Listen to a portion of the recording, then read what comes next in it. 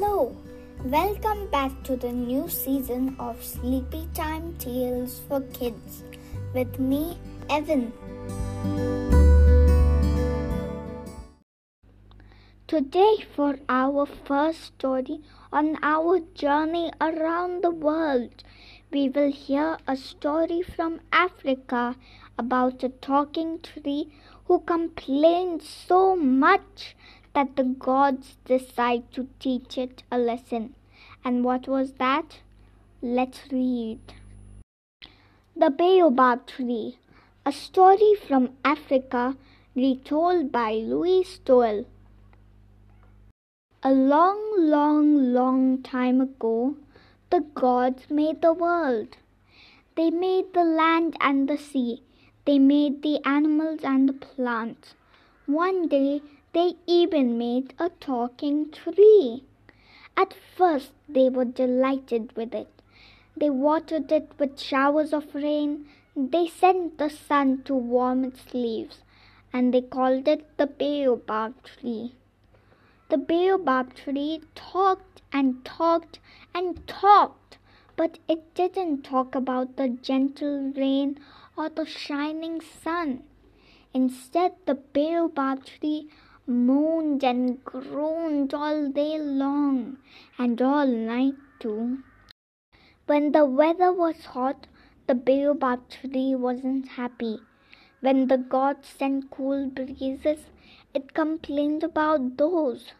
The Baobab Tree could always find something to be unhappy about, and it wouldn't let the gods get on with their work in peace. When they grew a forest of thick, tall trees, the Baobab really complained. Not fair, it whined. I want to be taller. Make me taller. The Baobab Tree whined and moaned so much. The gods were in despair. Still, they got on with their job. Next, they made all kinds of pretty trees. Some had soft pink blossoms.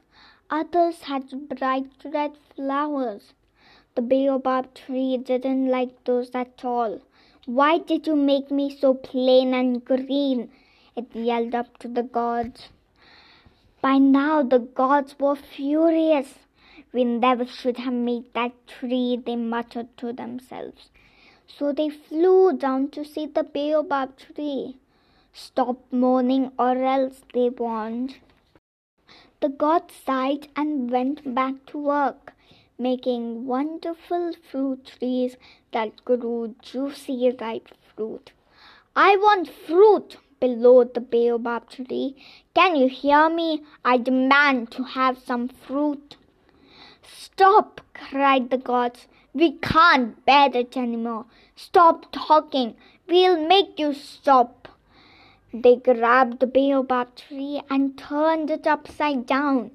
Then they made a hole and thrust the tree into the ground, head first. The Baobab Tree was completely silent for the first time in its life.